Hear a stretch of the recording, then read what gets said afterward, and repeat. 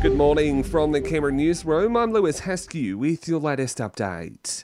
Tens of thousands of people across southwestern Sydney have been told to evacuate immediately due to the ongoing flooding emergency. The SES has issued evacuation orders for a number of suburbs, including Picnic Point, Holsworthy and Moorebank. Meantime, Queensland has recorded its 13th flood-related death. Police had been looking for a 31-year-old man missing in the area since February 27. Overseas, Russia is promising peace if Ukraine agrees to three demands. Moscow wants its neighbour to recognise Crimea as Russian and two breakaway regions as independent states. It also wants Ukraine to change its constitution to become a neutral country. It's International Women's Day, and experts at the ANU say Australia still has a long way to go when it comes to addressing inequality.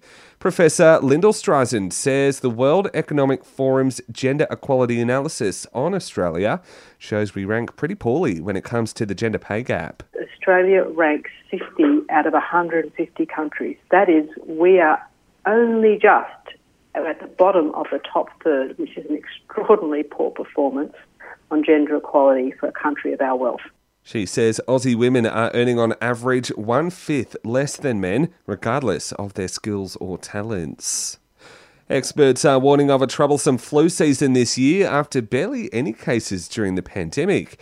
It comes as the TGA approves a new influenza vaccine for kids as young as 2, which covers 4 strains of the virus. Professor Robert Boy says it's important children are protected. In children, it can be especially severe if you're young. You can have hospitalisation from pneumonia and even have things called febrile convulsions and end up sometimes in intensive care. Meantime, the global COVID death toll has reached 6 million overnight as the pandemic continues into its third year. The largest, nearly 1 million of those lives have been lost in the United States alone. Shane Warne's body is expected to be flown back to Australia today after Thai authorities completed their autopsy. The investigation confirmed the Australian cricket legend passed away from natural causes. And the Queen has made a return to the public stage, smiling and laughing with the Canadian PM after beating COVID. The 95-year-old monarch's mild symptoms forced her to slow down, but she's now feeling a lot better.